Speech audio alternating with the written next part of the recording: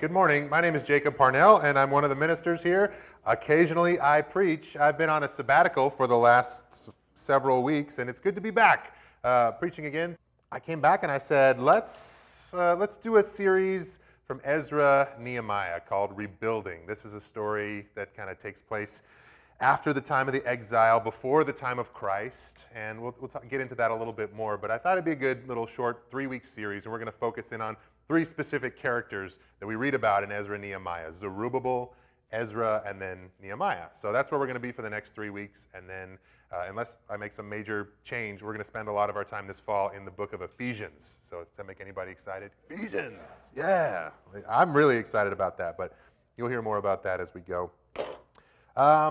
One of the things that we did while we were away on sabbatical was do some travel to go and see relatives. It was a great opportunity to leave the state, take all of our kids up north, and visit with family. And while we were on the Oregon coast, Lisa's dad organized the Merritt family reunion.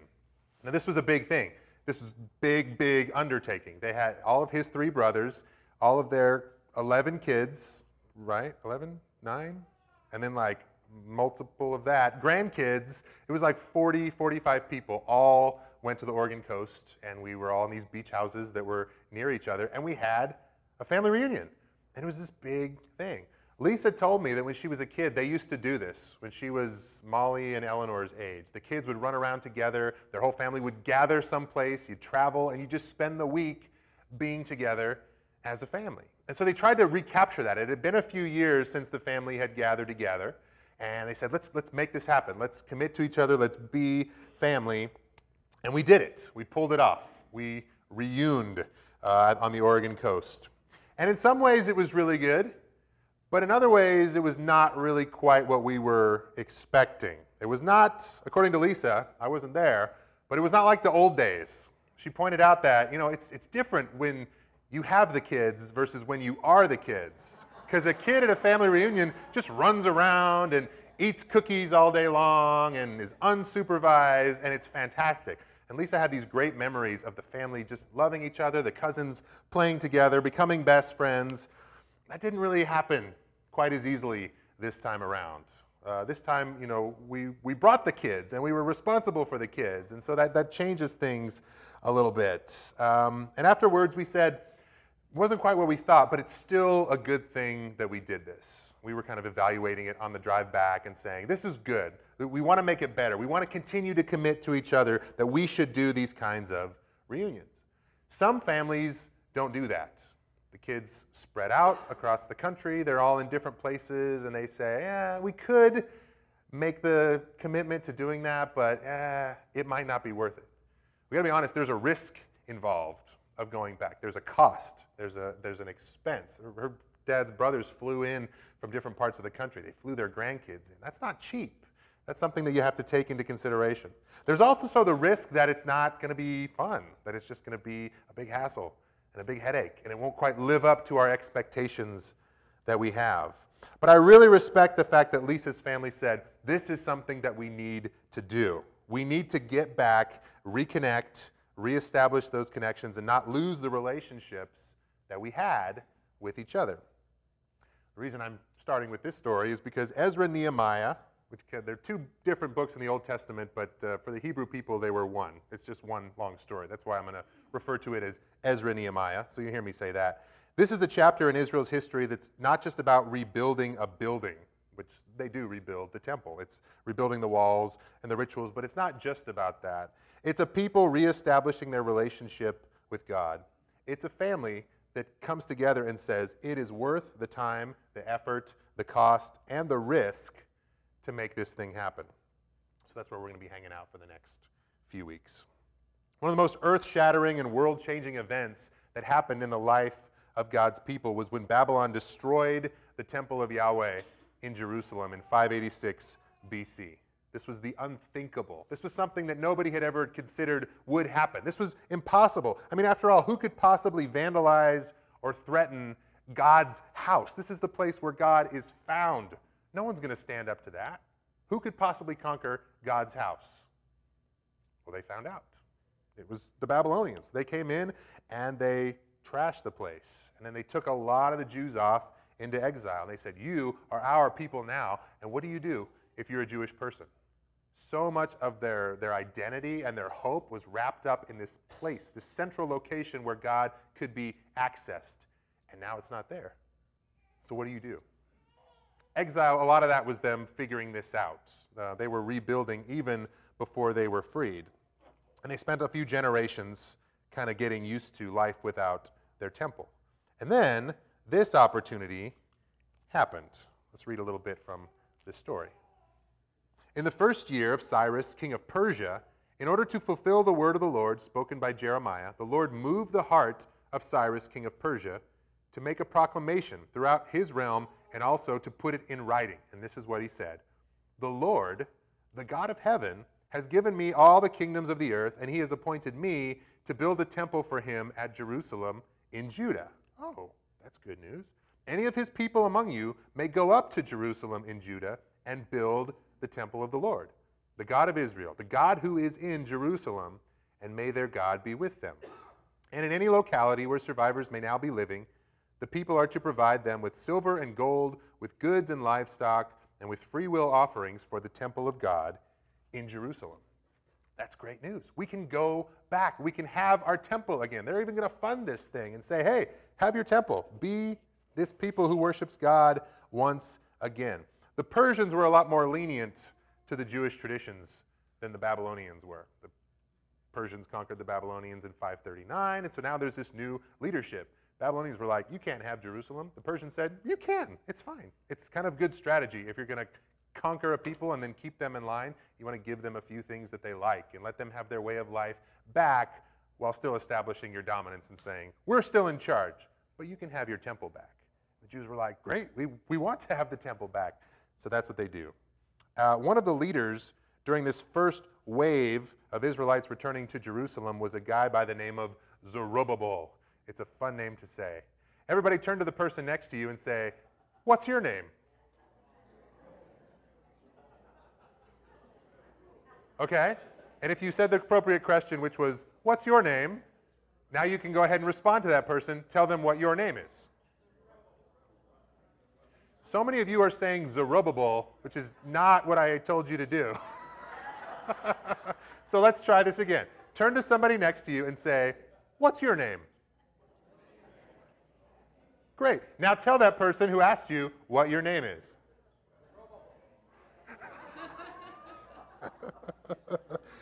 Okay. Let me ask you, could you tell, just by that person saying what their name is, where they're from? Could you say, I know where you grew up. I know where you moved from. I can tell just by your name where you are from. Maybe yes, maybe no. Sometimes that happens. Sometimes a person's name can be very revealing about where they're from or what their background is. Lisa and I had a friend in college named Mary Marjorie, and she was a sweetheart, but do not call her Mary because her name was not Mary. Her name was Mary Marjorie. It's that southern thing of putting the two names together, and now you have one name that always needs to be said. That was Mary Marjorie. And guess where Mary Marjorie was from? Somewhere in the South. Yeah, you're right. South Carolina, with emphasis on the South part of things, where that's a lot more common than it is on the West Coast or a lot of other places. Two names for Mary Marjorie, revealing about where she's from. Zerubbabel is a name that means rooted in Babylon. So where do you think he's from? He grew up in Babylon. He's this Jewish man, but he is rooted in Babylon. He has a name that is the Old Testament equivalent of a Don't Mess with Texas t-shirt. You know where this guy is from. And yet, here's the interesting thing about Zerubbabel, Mr. Rooted in Babylon. We know he's from Babylon, but we also know that he was a man of great faith because given the opportunity to leave Babylon, the place where he was rooted, the only place that he'd ever known, in order to participate in an arduous building project in an unknown place, guess what he did? He went. He said, okay, let's not be from Babylon anymore. Let's go. And as I think about Zerubbabel, I wonder what it was that inspired him. What was it that made him say, yes, I will leave my home and my people and my way of life, and I'm going to go to this building that needs a lot of work, and it's in ruins, and it may not actually happen. What was it that inspired him? I wonder if there were older Jewish men and women that he grew up with that had seen the temple and its glory with their own eyes and had said, oh, Zerubbabel, it's an awesome place. It was a wonderful place to be. It's a place where worship rang out, where sacrifices were made. It was the city on a hill where pilgrims would travel miles just to come and worship. It was a place where the presence of God was felt. And I wonder if, as they described the glory of the temple to him, I wonder if it was more about the fact that God was there and God was the reason behind this building rather than fond memories of the building itself. Like, I hope they weren't saying, oh man, it had these great doorways and the sidewalk leading up to it was so comfortable on your feet. That would be kind of disappointing if that's what the temple was remembered for. In the same way, I don't want my daughters to look back on their memories at Tri-Valley and say, oh, it was a great church. We had the most comfortable red chairs. I loved coming and sitting in them every single week. And oh man, the air conditioner was always reliable and it always made you comfortable. I don't want that to be their memories of coming to this building. I hope that they remember the encounters that they have here with God's Spirit. I hope I hear them say, that's the place where my heart was softened. That's the place where I experienced love and healing. That's the place where I grew in my faith and my understanding of Jesus Christ. So, back to Zerubbabel. He heard about this temple and this opportunity to go back and rebuild, and he said, I am going. And so we learn about Zerubbabel that he had faith to go. There's going to be 3 of these, in case you're thinking ahead and anticipating where this is going. And soon after he gets there, we find out that Zerubbabel also was a guy who had faith to wait. Let me show you what I mean. You can flip over to Ezra chapter 3. We're going to cover about 6 chapters in Ezra this morning in the story of Zerubbabel. But this is what happened when they get there. They gave money to the masons and the carpenters, and they gave food and drink and olive oil to the people of Sidon and Tyre.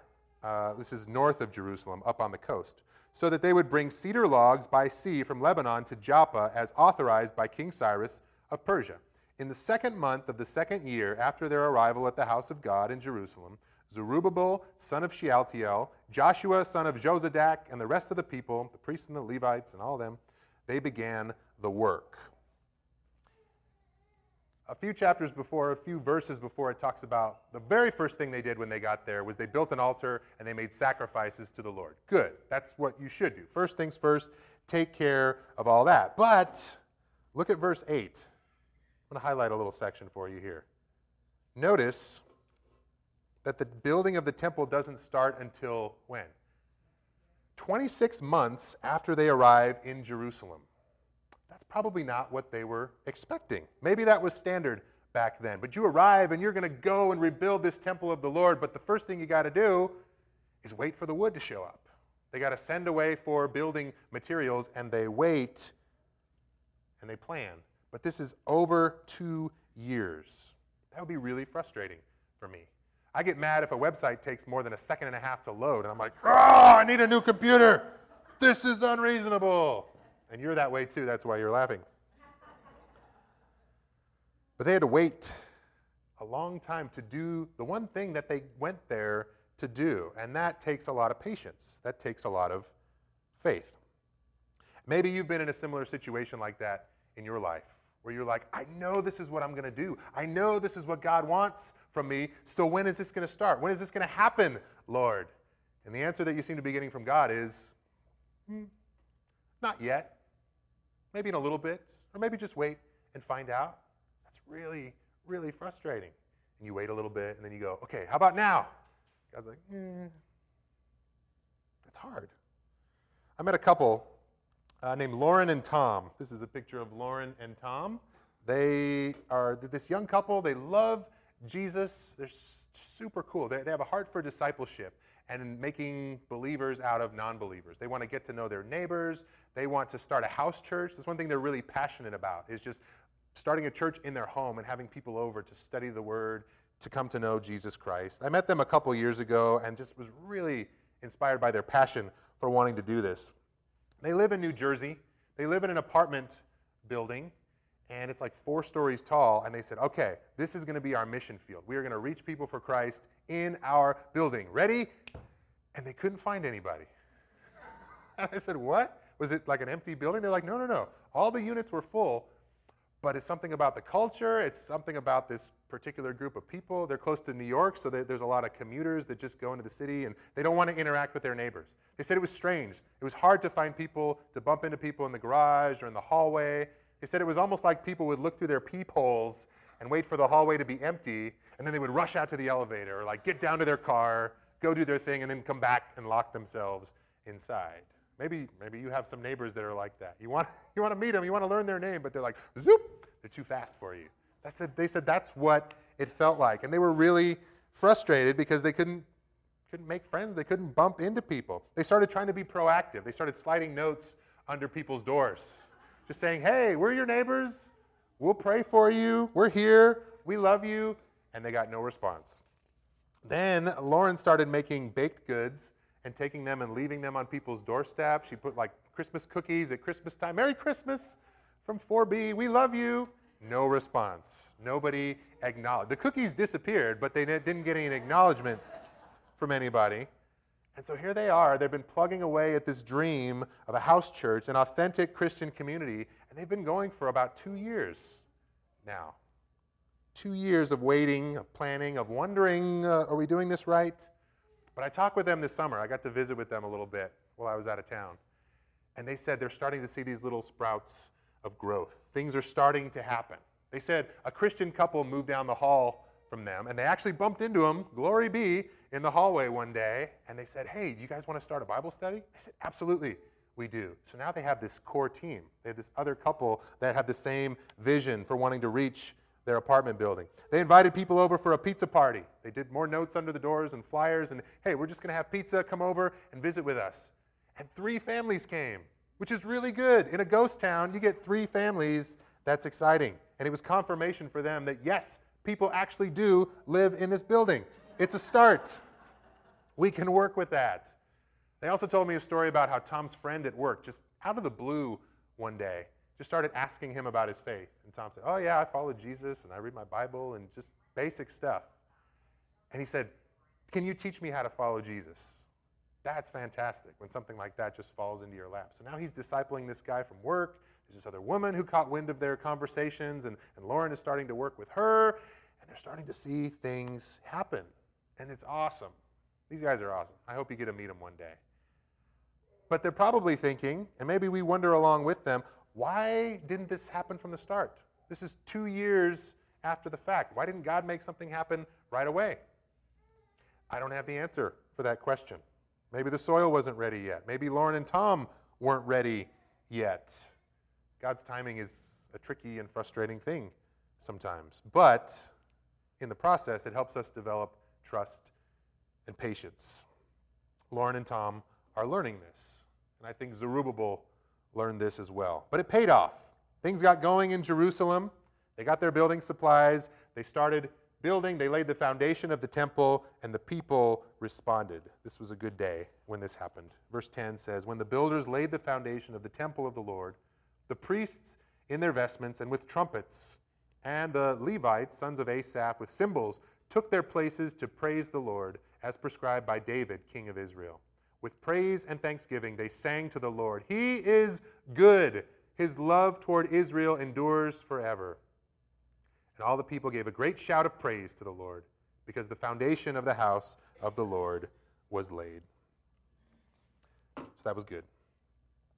But not everybody was excited about the rebuilding of the temple. And so we're going to see now that Zerubbabel demonstrated faith to persevere. I told you there were 3. So the delays with the building materials was not the only obstacle that faced Zerubbabel in his experience and his efforts to rebuild the temple. Some neighboring people come along. Scripture tells us that they were enemies of Benjamin and Judah. So they're like, hey, we see that you're rebuilding the temple. Can we get in on this? Can we help you? We want to be a part of this. And Zerubbabel and his people say, no thanks. This is our thing. We were commissioned by Persia to do this. And maybe there's some other reasons. They think that these neighboring people became what we know as the Samaritans when we read the New Testament, who are saying, hey, Part of the reason they built this worship spot on Mount Gerizim was because the returning Jews wouldn't let them be part of this temple. So now there's 2 temples. And anyway, it became a whole big complicated mess. But the point of the story is that Zerubbabel said, no, we don't want your help. They didn't like that. They got kind of bent out of shape when Zerubbabel said this to them. And they go and they write a letter to the king of Persia. It's a different guy at this point. And he says, the people are building in Jerusalem, and we don't know if they have permission.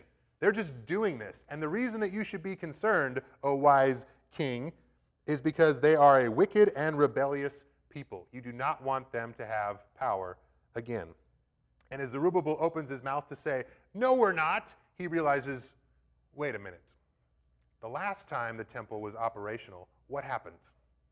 The people were conquered and they were carried away into exile. And if you read Israelites' people explanation of that, it's because they were wicked and they were rebellious against God.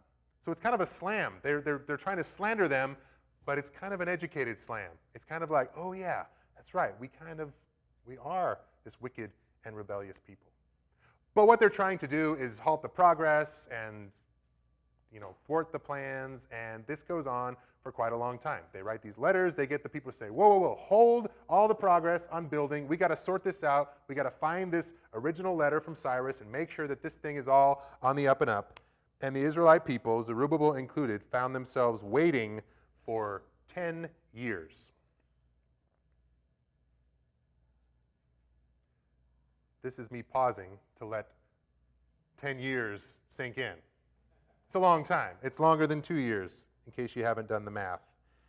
Because of this letter writing campaign, the temple rebuilding is deemed unauthorized. Let's not do any more building until we sort this out. So things just stop.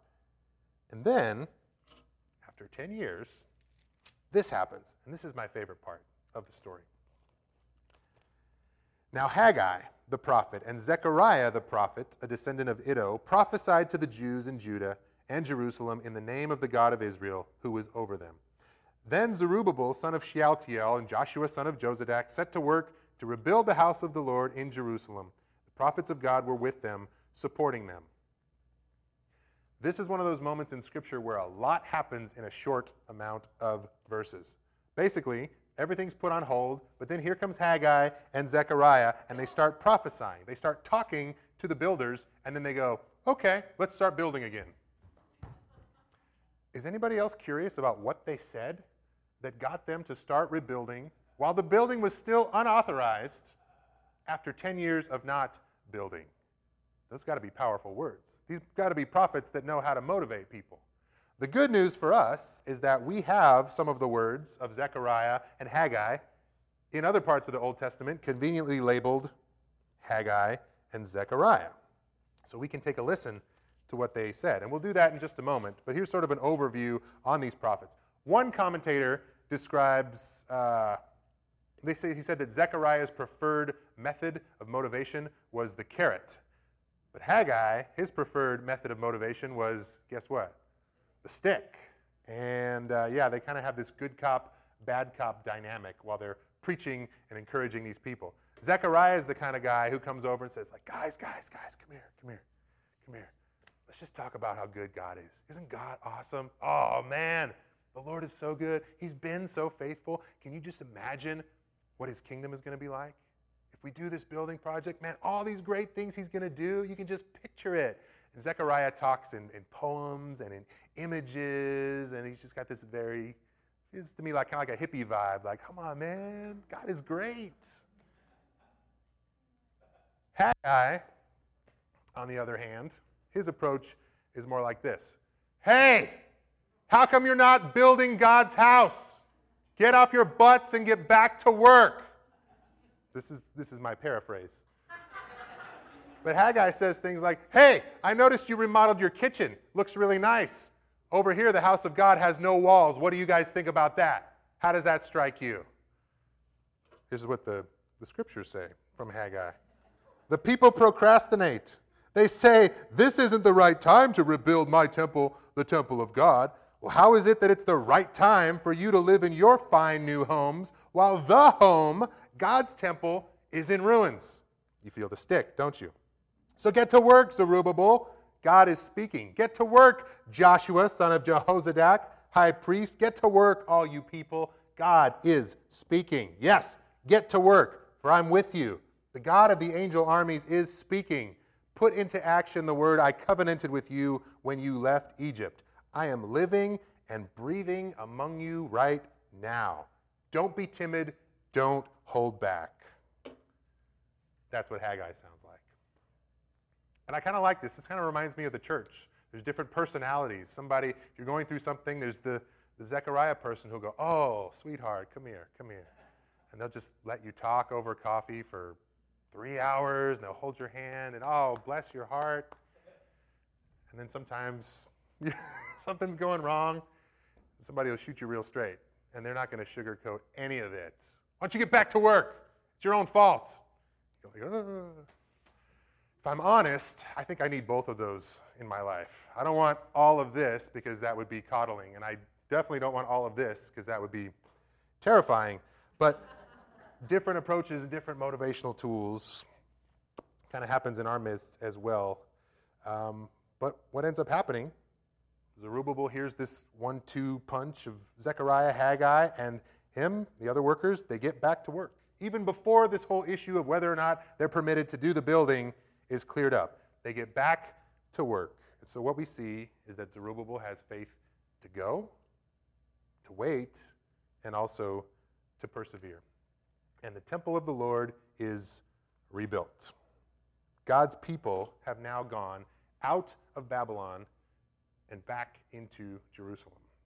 And what they do when the temple is done being built is they celebrate the Passover festival, which is a reminder festival of how God's people went out of slavery in Egypt and into the promised land.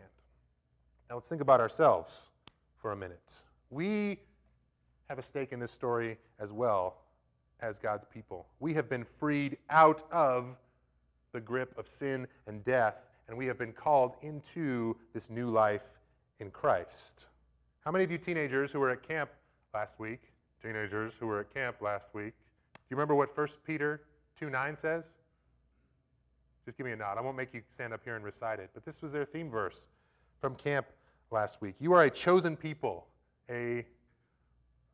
royal priesthood, a holy nation, God's special possession, that you may declare the praises of him who called you out of darkness and into his wonderful light. Peter motivating his people, reminding them who they are. You are no longer exiles. You are now called to do something new. You are no longer prisoners of sin and death. You have been freed because of the sacrifice of Jesus Christ. You stand at the threshold of the prison door that's been opened wide. And he asks this question, what are you going to do? Are you going to walk through it? Are you going to heed the words of Zechariah and Haggai when they say, get to work, don't procrastinate. The kingdom that God is building is awesome, so get going. Are we following the faithful example in our lives of Zerubbabel, who, as you think about it, is kind of this prototype of the faithful example of Jesus? Jesus had faith to go. Jesus had faith to wait. Jesus had faith to persevere.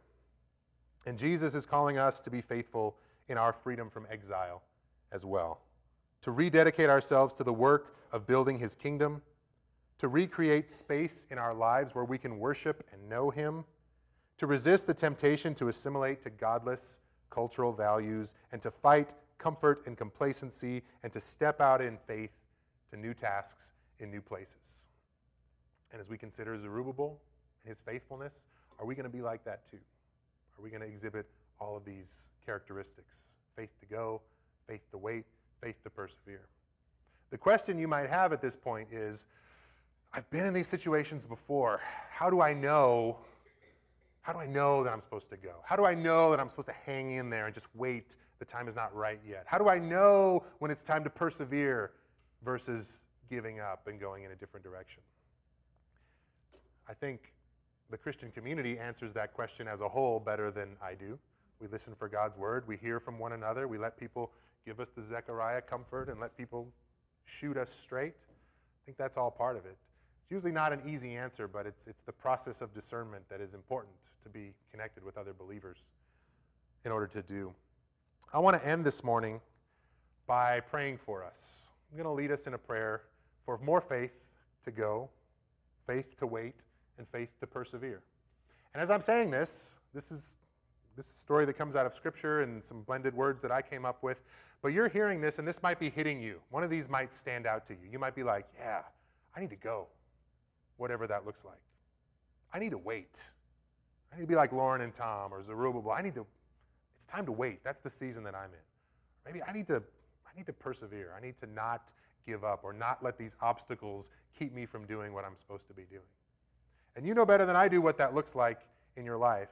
But what I'm going to do now is kind of guide us through a prayer, asking God to reveal that to us and to continue to be with us and give us the strength that only He can provide. So, if you would, please stand up, and we're going to close with this prayer together.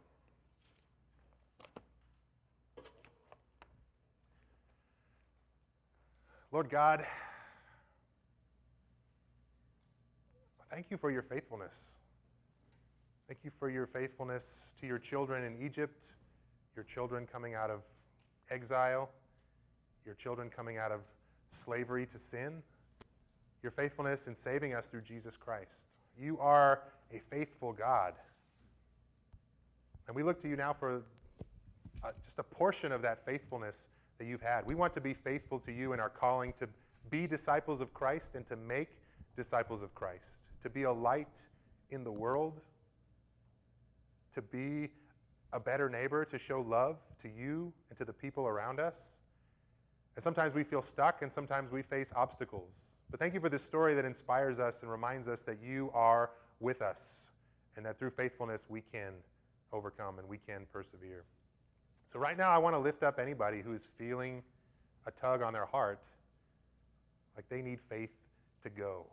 But they need answers to their questions about whether it's the right time or where exactly they need to be or what you're calling them to that they're not currently doing. In church, I'll ask everybody just close your eyes. Close your eyes. And if somebody is feeling like that's them, just raise your hand. I'm not even looking, this is not a survey or a vote. This is just you making a gesture toward God saying, that's me, Lord. I need faith to go. I need you to go with me. I need you to give me courage. You can put your hand down. And Lord, I want to lift up people who might need more faith to wait on what it is you're doing. People who are frustrated in things not going the way they thought they would, the way that they hoped that they would, especially those who are doing things for your kingdom and trying to be faithful. I pray that you give them clarity of vision and wisdom and patience during this time.